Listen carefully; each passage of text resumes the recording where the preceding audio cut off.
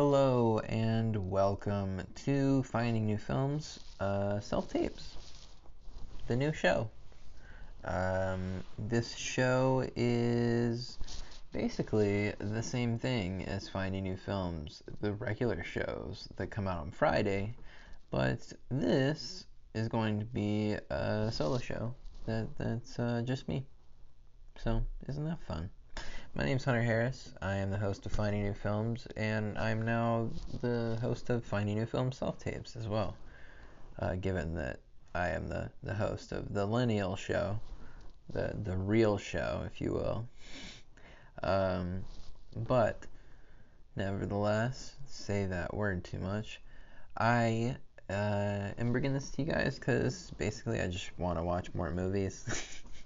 I want to do more work. I love editing so much. No, really, I do love watching movies, and there are some movies that I really just don't want to even suggest to people because they're kind of embarrassing. I'm joking. But this is gonna be more for like the obscure movies. Kind of. I don't know. It's just gonna be like extra shit, basically. So these will come out on Mondays. Today, as you're watching this, it could be Memorial Day. That's the day it'll be coming out, is on Memorial Day. I don't know if you'll be watching it on Memorial Day, but nevertheless, that day. uh,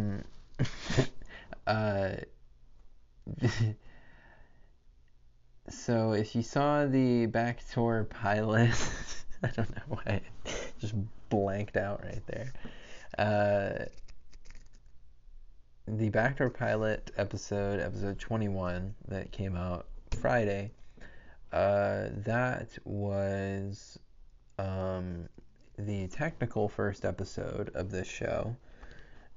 So when we go to the list, Lost in Translation will be on this list. But if you didn't see that, if you didn't see the technical first episode, that is over there on that feed. If you look at them on any podcasting platform, and even it'll be like this on YouTube. There will be a line after the episode, like who's in the episode or like what the episode's name is, and then there will be like what the show is. So the main show that comes out Friday will say FNF. This show will say FNF Self-Tapes. Yeah. And I meant to do this in the in the Lost in Translation at the end of the video. I was going to announce that there is another show coming as well.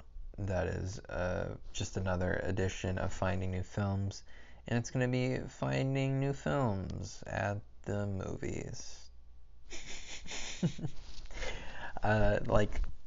It's so funny to me that movies, you can say like I'm going to the movies, and people are like, oh yeah, you're going to go to the theater and watch a movie, but I couldn't say like I'm going to the films.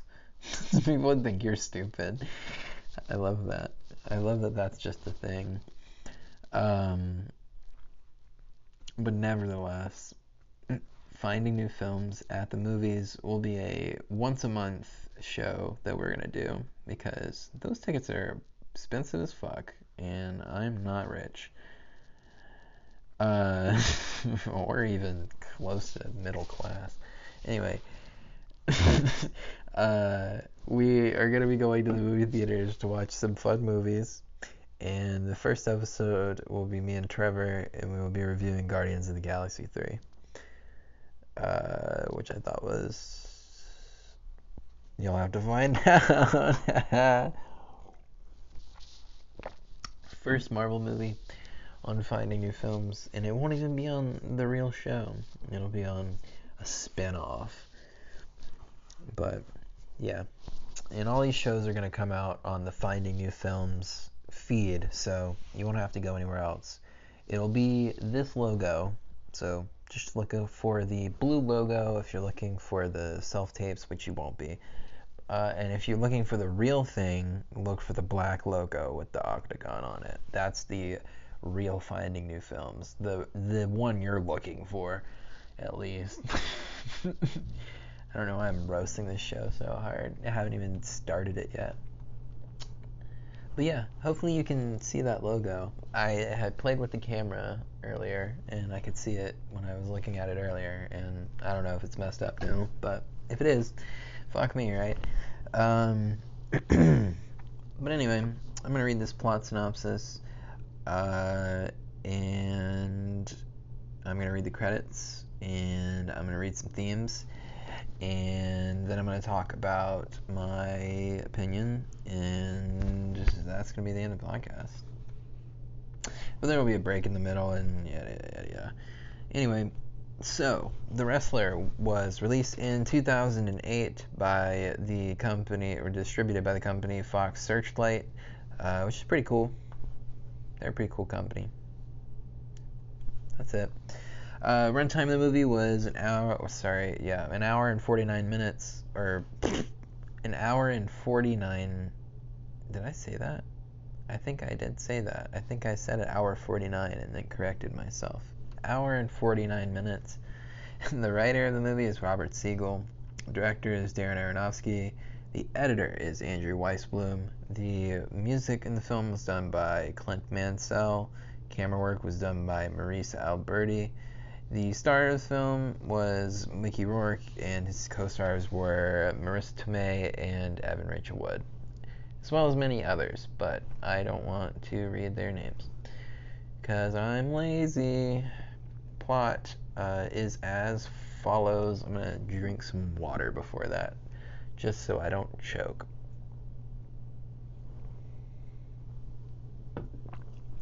Isn't that cute? Anyway, professional wrestler Robin Ranzimski, better known by his ring name Randy the Ram Robinson, rose to fame in the 1980s. Now past his prime, Randy wrestles on weekends for independent promotions in New Jersey while living in a trailer park and working part-time at a supermarket under Wayne, a demeaning manager who mocks Randy's wrestling background. As a regular at a strip club, Randy befriends a stripper named Cassidy who, like Randy, is past her prime. After winning a local match, Randy agrees to a proposed 20th anniversary match with his most notable opponent, the Ayatollah, which Randy hopes could return him to stardom.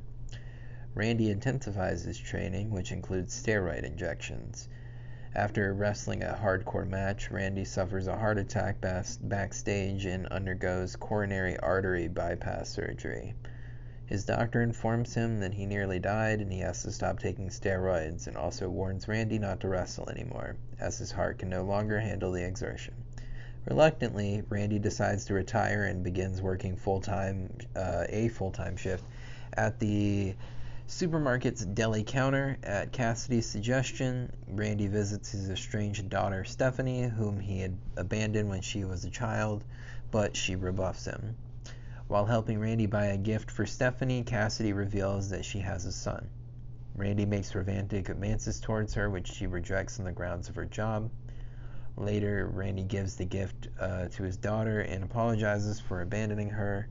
The two bond over a visit to Beachfront Boardwalk, where he often took her as a child, and agrees to meet for dinner on the coming Saturday. Randy goes to Cassie's strip club to thank her, but she once more rejects him, resulting in a heated exchange. Upset, Randy goes to a wrestling match and finds solace in wrestling friends. While at a bar with them, he gets drunk, snorts cocaine, has sex with a woman in the woman's restroom, then wakes up in her bedroom the next morning. Exhausted, he sleeps the entire day and misses his dinner with Stephanie. He goes to her house to apologize, but she angrily tells him she hates him and never wants to see him again. At the deli counter, a patron recognizes Randy as the wrestler. Though he denies it, the customer persists, which agitates Randy, who then cuts his own hand on the slicer and promptly quits on the spot. Going into a rampage in the store while insulting Wayne and the customers, spurred by the fans' recognition of him and with nothing left, Randy decides to return to wrestling and reschedules the rematch with the Ayatollah. He reconciles with Cassidy, who has just quit her job, though she begs him not to wrestle because of his heart condition and pleads with him to cancel the match. However, Randy disregards her advice, explaining to her that he belongs in the ring with his fans and fellow wrestlers who love and respect him. As he wrestles, Randy begins to feel chest pain and becomes unsteady. Noticing this, the Ayatollah urges him to initiate the pin and end the match. Randy refuses, however, and climbs to the top rope for his finisher, a diving headbutt called the Ram Jam. He looks over and sees Cassidy has left. As the crowd cheers his name, Randy, with tears in his eyes, leaps from the top rope. And that is The Wrestler.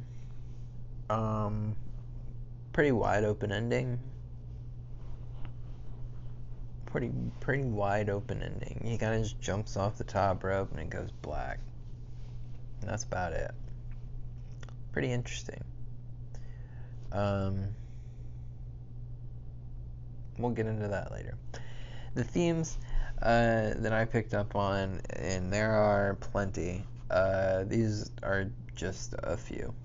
I have arrogance, beauty of simplicity, courage, circle of life, desire to escape reality, disillusionment and dreams, displacement, feeling of emptiness, facing reality, faded beauty, familial tension, fate and free will, fear of failure, heroism, real and perceived, identity crisis, injury, losing hope, lost honor, lost love, names, their power and significance, the necessity of working, optimism, power and folly, the power of actions, the power of silence, the power of words, pride and downfall, sacrifice for art, self, inner and outer, self-reliance, temporary nature of physical beauty,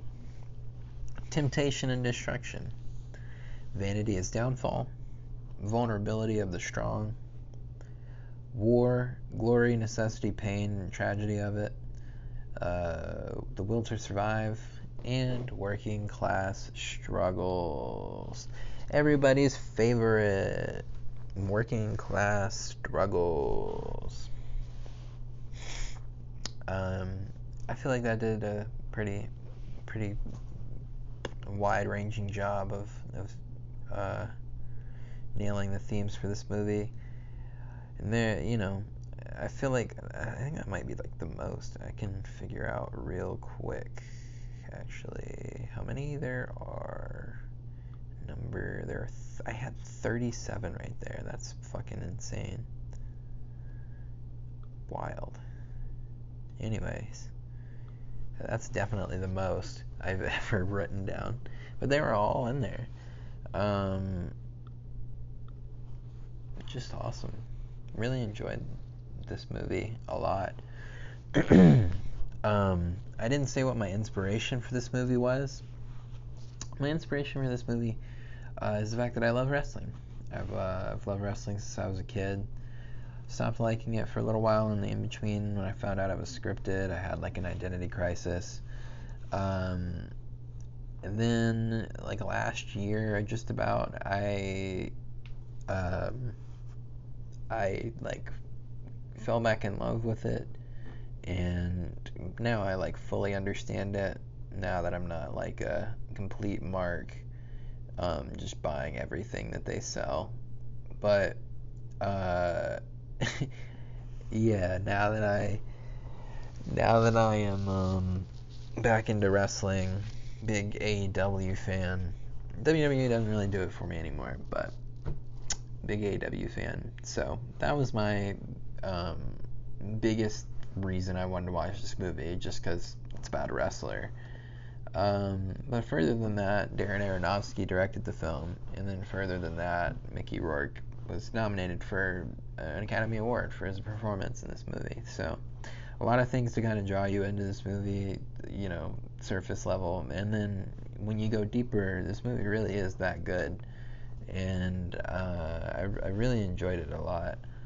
The opening collage scene with all of the newspapers detailing how great this guy was, and all these headlining uh, papers and flyers and stuff like that. It really was it didn't have a great effect to show you who this guy was, really introduce you to him before you've even met him, at least on screen.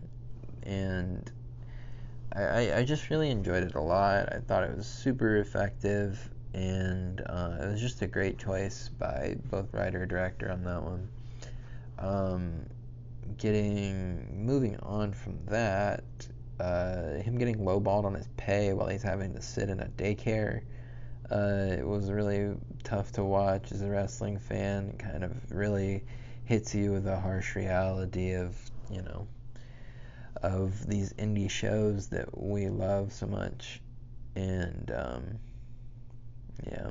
And then him leaving the venue, and that child basically wanting him because he's got a signature type of thing,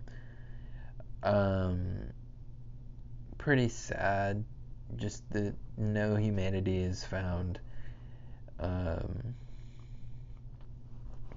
Just kind of sad. I have this recurring thing that seems to be happening to me where in finding new films or in self-tapes now, I just have one reference that really has no reference to anything. And this one I have written down, "God damn it, Lenny," and I'm sure that has, some context somewhere in the movie. I'm sure that's not just like some random thing I wrote down. I'm sure of it, but at the same time, I don't. I have no recollection of why. So that is the line for this one. Moving on from that, I really like the enjoy, or sorry, I really like the enjoy. Great sentence there. I really enjoyed the scene where they talk through their spots, and I do believe that it is the death of wrestling kayfabe. The idea that the wrestlers enforce that it is in fact real, fully real, like to the extreme back in the day where they would fight you if you suggested that it was scripted or fake in any way. Because you had to protect that belt. That was the world's heavyweight champion. And then as the years have gone along, it's become less and less important to the people performing, and honestly, less and less important to the fans. They don't really care. Which I feel like has kind of resulted in wrestling becoming more dangerous for the wrestlers involved, but nevertheless, that is basically what kayfabe is, for anyone who didn't know. And I just feel like it's the death of kayfabe in the way that I don't know that any wrestling fan ever really needed to see two wrestlers talking through what they're going to do in a match, or how they want to hit their beats or anything like that. It's been spoken about in podcast interviews. I'm not going to sit here and act like I'm like ignorant to that or anything like that. But to see a movie, and having people act it out, it was just a little bit more jarring than I was really expecting it to. To be more jarring than I expected it to be. But yeah, I don't know. It was just, it really, it was just more, I guess, another reality check in the movie. In that it did have another great effect. You know, really keyed you into the behind the scenes of wrestling and how guys interact with one another, and it's all the mutual respect. None of these guys are like super big friends. I make a bigger point about that later on, I'm pretty sure. So I might just save that for then. But you can kind of tell from this like first one scene of, them talking through their spots and this, that, and the other, that they're not friends. They know each other. They're acquaintances. They're co-workers. But friends? Maybe some of them, And that's kind of what you get from this movie about the way that they interact with each other, which I think is very accurate. It was really well done, which along with most of the stuff in this movie, so no complaints with that. Yeah. I have this note that says he is cheered in his professional life, but he's ridiculed in his He is cheered in his professional life, but ridiculed in his personal life. That could be what causes him to chase such a high. Probably. Probably past Hunter because, I think I think this guy I don't think this guy ever really had a great life. And it doesn't touch on his parents or his upbringing or any of that. Kind of more touches on the situation that he's put himself in rather than the situation that he's come from. So you don't get to empathize with him in that way of knowing where he's been. You just kind of have to accept him for where he is. And that's something ultimately his daughter and then Cassidy cannot do, which I imagine is a common theme throughout his entire life. So, I can imagine how if you have such a nature of self-sabotage that, and self-indulgence, that you, sorry, there's a moth in my house and I am staring at it now. That's a massive moth. God damn it. Anyway, sorry for the GD. To any family watching. But nevertheless, Jesus. That's gonna freak me out now. I found a fucking mouse in my house today. So glad we were able to get it out. Shit was gross. And first mouse in a year and a half. I'm very glad of it, but it needs to be the last fucking mouse in this house. Sorry for that, but I don't even remember what I was talking about. It's just not important. My next note. My next note says Aunt May is busting it down sexual style in this movie. And she was. She really, really, really was. Marissa Tomei plays Aunt May in the new Spider-Man series with Tom Holland. She is a stripper in this movie. And she bears it all. A lot. Multiple times. Yeah. That was a something that a little me watching My Cousin Vinny, maybe would have dreamed of, right? And I imagine many, many other people. That bodysuit that whatever her wardrobe person put her in for that movie, great job. But to get off of that, she was all over the film, in that regard. So, interesting to see, but also I feel like the emotional side of this character was really interesting. I thought it had a good amount of depth for for her profession, uh, and given how film is, they normally don't, you know, give that much importance to a character, to a sex working character.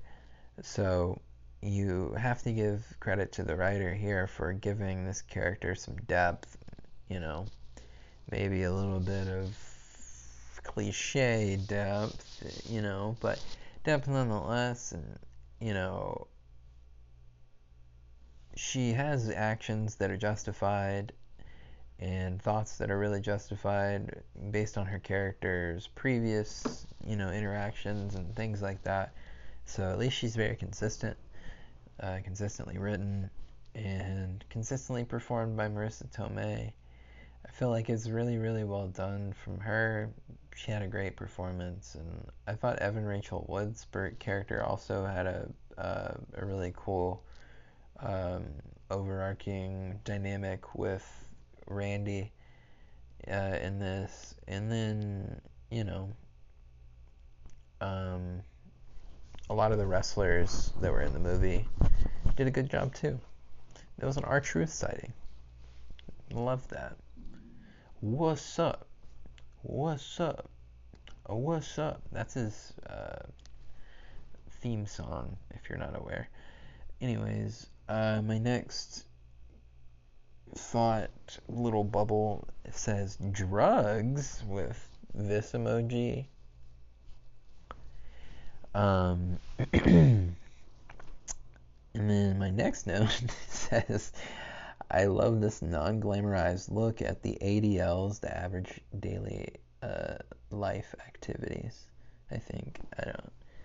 Maybe I should have just said average daily life activities of a pro wrestler.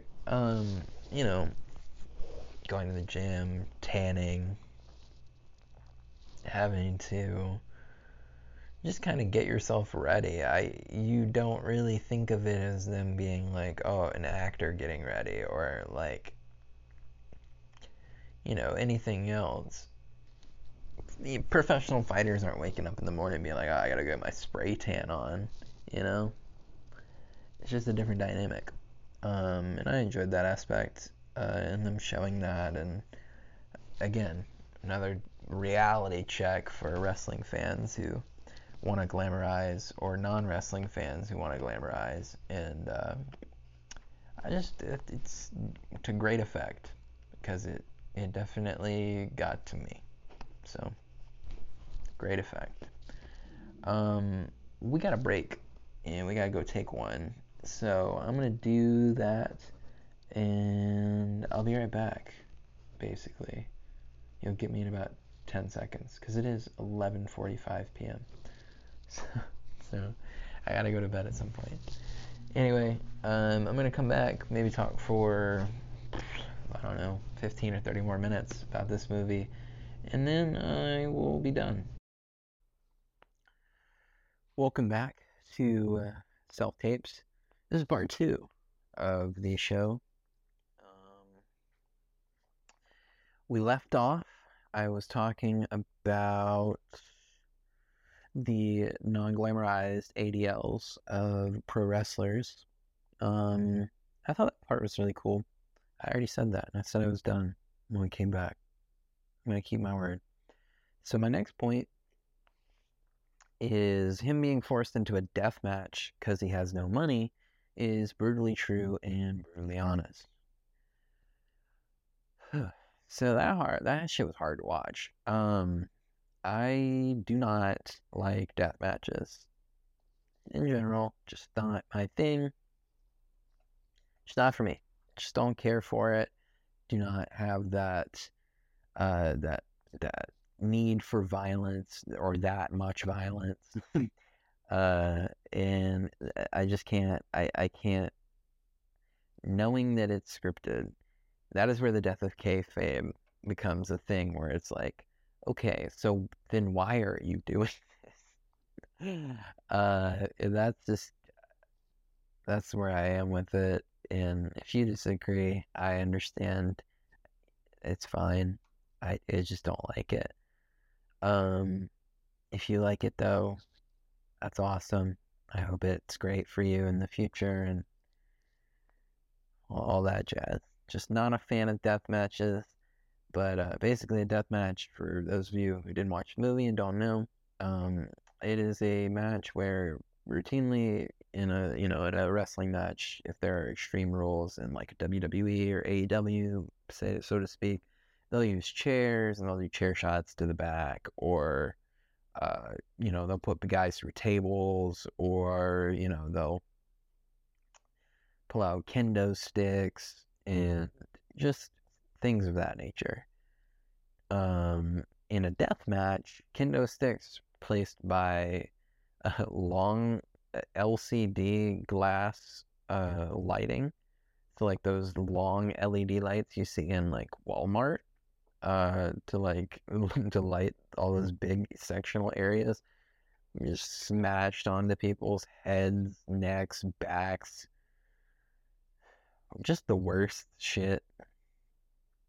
And on purpose, just the worst shit on purpose. Um, instead of going through tables and go through glass window panes that are set up between two chairs, people die, and have died in death matches, like during death matches. Many people have cut their jugular veins open during not on purpose, but during death matches they've cut their jugular veins open, and just honestly for me it just doesn't make sense, and it's not really worth it. It doesn't seem worth it, and it's not ever done on a big scale. So I know they're not getting paid for this unless they work their asses off. And when you are like landing on thumbtacks every night and you're like smashing glass over your head, that's not a viable like day-to-day type of job. And I mean, not even wrestling is, but you know more so than uh fucking taking LED pipes off your head. I don't know, man. Or LED lighting off your head. But yeah, I don't know. Not for me, but him getting forced into that death match because he has no money, and that basically being the cause of his heart attack, is really sad and really, really honest. Um, and then to move on from that, to have him get that note in the hospital that says "Rest up, warrior," or "Rest up, you're a warrior," with his money attached to it. So insane, honestly. It's like so unhinged behavior from that promoter. Just being like, sorry, bud. Here's your money. It's like, you maybe want to do a health check on me before I get in the ring? It's like, you're good. No, I don't think I will let any doctor around you. I'm not gonna, I'm not gonna have any doctors around you, because why the hell would I do that when I can make some money tonight? Um, he used to brag about his scars in the bar, to Cassidy and stuff like that, and then after that open heart surgery, he didn't seem to want to talk about no scars anymore. And I have it written down in here that I feel like he's ashamed of it because he didn't earn it, quote unquote. Um, yeah, I feel like I was like a source of his pride. It kind of soured his pride, really, because he took so much pride in like getting those uh, war injuries, so to speak. But at the same time, after he got that heart injury and had to get it, redone or redone, had to get his heart, cleared out with the bypass surgery. he really, it's really exemplified in that scene where he didn't mean to hit the mic there, but um, when he puts his coat over it, he just was really ashamed of it, and I thought that was really a cool effect. And again, one of the themes that is just completely unspoken in this movie, because a lot of them are just unspoken, just really well done in the script too. I would probably actually enjoy reading this script. I'm sure it'd be a fun read. Um, I have him inviting his child to play video games could have ended so much worse than it actually did. Them just actually only playing video games. Yeah, I was very concerned going into that scene of what was about to happen.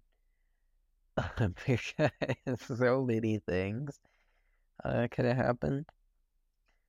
The movie already felt like a seedy underbelly, so to have that be like a another aspect of like, and this guy diddles, that would have been weird. That would have been really weird, and I'm glad that was not the direction. I'm really glad it was quite literally. I may have just made a lot of noise. Uh, I'm just really glad that uh, that all they literally did was just want to play video games, or that all he wanted to do was play video games. Um, I think that was also like a tether back to like um, trying to relate to his child in some way. Uh, Maybe he is, disappointed that he didn't have a son. Just throwing ideas out. But my next note actually here says him blowing up in the woods after light running, and then that existentialism hits in, uh, kick, kicks in. Sorry. Um, Yeah, him getting really tired in the woods like that was uh must have been hard for him to deal with, and then having him be like, "Ah, fuck, this is never gonna be the same." And then him having that like existential thought of like, "Ah, God, this is gonna be how I die. Like, I'm gonna die because I can't wrestle myself, no pun intended, can't wrestle myself out of the ring." And he's just so addicted to it. There's no way he's gonna stop.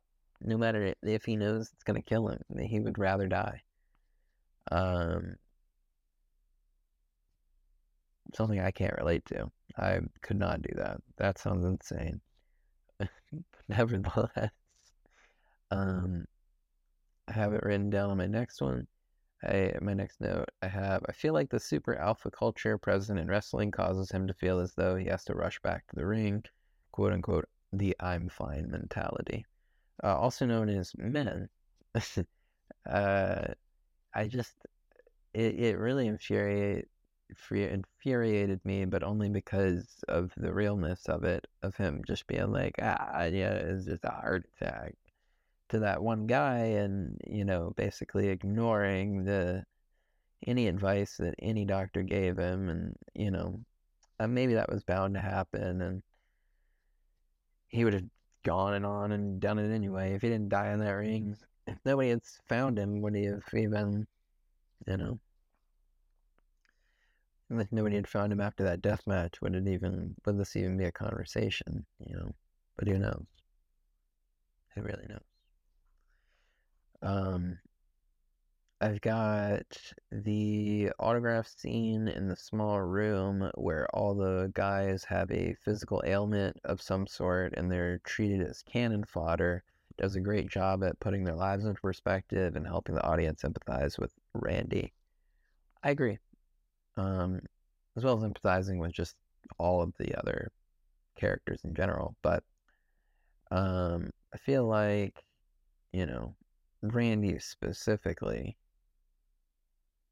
just because he's sitting around, he's just kind of put this heart injury under wraps and, is keeping it to himself. He's really only told Cassidy and his daughter, who does not give a fuck. Uh, he's really only told them. Um, and then he lies to his wrestling buddy because he doesn't want to, have anybody he doesn't care about know his business. maybe, or he, just is so prideful that he doesn't want to pass up. Pretty sure he's offered a match here, so I'm pretty sure he doesn't want to pass it up because he doesn't know how else he's going to pay his bills. So that's definitely a part of it. But I just really thought it was cool because it also perspectivized for him when he's sitting in that room with all of the other wrestlers. Because I'm pretty sure he gets asked if he wants to wrestle before he walks into the big room with all the other guys. Yeah. Excuse me. And the reason that I find that interesting is because they have very tangible and easy to see out, off the body injuries, extremity injuries is what I should say. So like, guys with, missing legs, or they're in wheelchairs, or just, guys with physical disabilities in general. And he's looking around the room like, I also have a physical disability, but mine is like the death of me. Like I will literally, like that stops, I die. And he kind of has to like come to terms with the fact that if he wants what he is saying that he wants, he just has to kind of be willing to die. Which I think he kind of accepts by the end of the movie. Once he fucks up with his daughter again and she's really not having it, I mean, what else do you really have at that point? And that's what he's asking himself, and ultimately gets maybe the best of him. We never really see, but I would like to believe that he hit that ram jam and just never got up, because that seems most likely. My next point here says the way friendship between wrestlers is shown is incredible because it's nothing too personal. There is mutual respect, doesn't manifest in anything deeper than mutual respect. And when he sees an old mutual friend, he comes up to him, says something to the tune of "Nice to see you. It's been a while," but that's about it.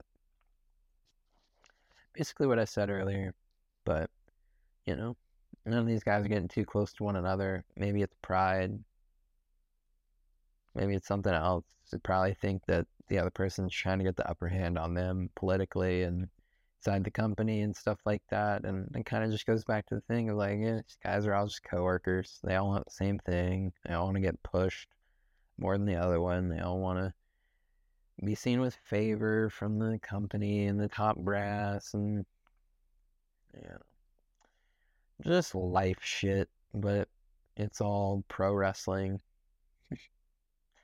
So, my next point here says Marissa Tomei's character dealing with all that rejection and in a similar place as Randy has a moment where she snaps back to reality and realizes he cares about her more than just the surface level, because he continuously comes to like come see her all the time and tell her about his life. And even though any other dancer would just treat him like the lowdown, I said it's cool that she realized that he what he was more than his service level, because any other dancer would have treated him like some low down simp that he is. I feel like that may have been a little mean, but he was pretty low down. He was simping, so I have to call it out when I see it. The most cringy part of this movie is when they Marissa Tomei's character and Mickey Rourke's character both bond over calling Kurt Cobain a pussy and saying the 80s hair bands were the shit. Just hilariously cringy. And then they said the 90s sucked. I don't know. It was like real Trump supporter vibes. Just kind of really threw me off. I mean, obviously this movie doesn't have perspective for that type of thing, being as though it came out 8 years before Trump was elected. But boy, oh boy, does it still sting to watch. I only have a few more. Well, I say that, and there's like 10 more. I have this note here that says he got the same validation, making people happy, working honest, and it probably makes him feel better. That is not the truth, the second part. It was a little naive thought from you there, past Hunter. Um, but he does get a lot of the same validation from being able to perform for like the people that are trying to get food from the deli. He feels like he can kind of like perform it and work it. So, um, from that perspective, yes, that top one, that first one, but second one, not really. It does not make him feel better to work there. He likes wrestling more. I really enjoyed, sorry, the whole arc with his daughter. Thought it was really, really, really, really well done. I thought that was like the most beautifully written part of the movie. And then, I mean, even in a way he squanders his opportunity to rekindle their relationship, I thought that was awesome.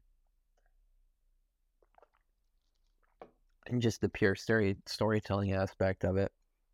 Not that it was awesome that he got drunk and fucked some rando and then couldn't make it back because he was tired and missed their dinner because uh, snorting cocaine and banging a hooker was more important.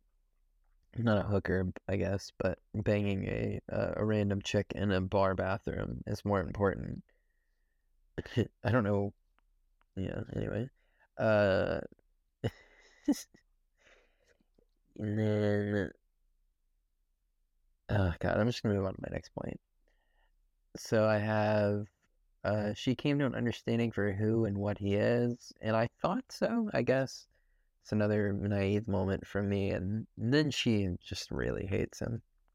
Uh, he reacted to getting rejected by Cassidy like an incel would. I'd be like, oh, since you're such a good girl. It's really cringy. Didn't like it. That was one part I didn't like. Um, that was one part where the writer's personal opinion kind of slipped through a little too hard. And I was like, okay, can we get this movie back on track, please? This is a little too much. Um, we have the bimbo that he has sex with in the bathroom has a fireman fetish. Uh, in that scene where he's explaining to her that he's a pro wrestler is so weird and gross. And he definitely fucked a girl that was like close to his daughter's age. So just kind of like scum shit all around from Mickey Rourke's character throughout the whole movie, basically. Um, yeah, I don't know, man. Could never do that. Could never do that. And then his daughter's reaction to him missing is really heartbreaking. Her just like not even being able to get off the floor because she doesn't want to see him, and then telling him that she doesn't ever want to see him ever again. Can't ever imagine what that would be like. That would suck really bad. Um, my next point here says that it really sucks that he made such a simple and honest mistake that is going to haunt the relationship for the rest of his life. I mean, albeit his short life, but his life nonetheless. Um,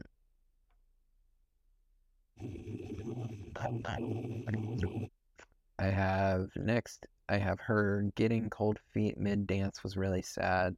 I like the touch of her leaving the shoes in the club like a wrestler when they leave their boots in the ring, but when they retire, or sorry, in their boots in the ring when they retire. Yeah. So they did a nice, funny little mirror of when a wrestler retires, they'll leave their boots in the ring as an homage to the performing and everything. And so when Cassidus, oh my God, it's time for bed. Whenever Cassidy retires finally from the strip club, um, she is she leaves her high heels, and it's in my opinion, and this is how I interpreted it at least. I equated it to a wrestler leaving their boots in the ring. Just a fun little touch. Fun little touch. Um, conversation between Ayatollah and the Ram during the match was really good. just sound, dialogue. Really enjoyed it. Next on there, I said, why is he milking the finish? Is it because he knows he has nothing else? And then my next note says he's literally going to kill himself for wrestling. That is probably the, most real thing that could happen here. And yeah, that's basically my last note before the end of the movie. And in my mind, he hit that ramp jam and just never moved afterwards. You know, already kind of mid heart attack, and he's taking, like 10 foot at the minimum fall. I don't want to say at the minimum. I'd say like a 7 foot, maybe like a 5 foot fall. But still, I mean, he's having like heart attack withdrawal, and it's flaring up, and it's just not great. Not there's too much against him for me to sit here and be like, oh yeah, he definitely made it out. I'd just be lying to myself. So, you know, I think he died. I think he died. Um, I have 3 more notes, and this is just general stuff about the movie, so I'll get through them quickly. I have this movie was really well acted by Rourke, and he was dominated. I already said that. I have the editing of both the visual and the audio is incredible, and it very, very, very much is. The audio is really well mixed, and it's scored really well as well. And then the visuals, the editing makes this movie a powerhouse, honestly. So really good job to people on those crews to, make that such a paramount and important part of the movie. So appreciate that. And then I also have at the very end, I really enjoyed how dramatic the cinematography was. So yeah, Maurice Alberti did a very, very, very good job running cinematography for this film. And I think it was so, so, so good at catching like all the dramatics. It was great with superimposed lighting, with like a mostly like black background, minus the ring and the wrestlers being like super lit up, and then just some great shots with him flying through the air and just forced perspective with camera flashes and studio lighting that lights stages and stuff like that. Just thought it was all really good. It's just a super well done movie, honestly. Um, and yeah, that's my last one. So we're basically done with the review section. Now it's just time to put it on to the list. The list is, for those of you who are not aware, which I don't know who would be watching this is not aware, um, it is a list that I do for the show, and it basically is, um, just a way of looking at all of the movies together and seeing them all in one place, seeing how I don't want to say compare to each other, because none of these movies really compare to one another, because they're not all the same genre, and they're not all, they don't, you don't need a more explanation. I'm just putting a rating on the numbers and then putting them in a row. That's really it. But for this movie, I am gonna go with an 8.3, putting it above Lost in Translation for the number one spot. Sorry, Lost in Translation. Uh, you'll have to move over. But yeah, one week at the top for Lost in Translation. It's kind of what I thought when going into this one. Yeah, that's basically it. Um, so now I'm gonna sign off. I will see you guys next Monday. I think it'll be like June the 7th, maybe, June the something. I don't know. You'll see me when you see me. Next Monday is when I'll be here. I will be watching next week. Shit, I should have that. Sorry, mates. Next week, I will be watching the film Portrait of a Lady on Fire by Celine Sciamma. So, very excited about that. Always heard good stuff about that movie. Very, very, very excited to see that. So, tune into that next week. See if it can beat The Wrestler for making that top spot. And yeah, watch Finding New Films on Friday. This upcoming Friday, we have to figure that out. As of right now, we have to figure that out. We were going to have Zach with a K come on to do more Vern Calair, although due to a miscommunication, Zach is gone. He lives in Los Angeles for the rest of the summer, and so unless we get him on Zoom, I do not think he's going to be the guest for this week. So we will see. I will let you guys know when I know, and well, I guess probably not, but nevertheless, you will see him at some point. So yeah, have a good rest of your week, and I'll see you on Friday.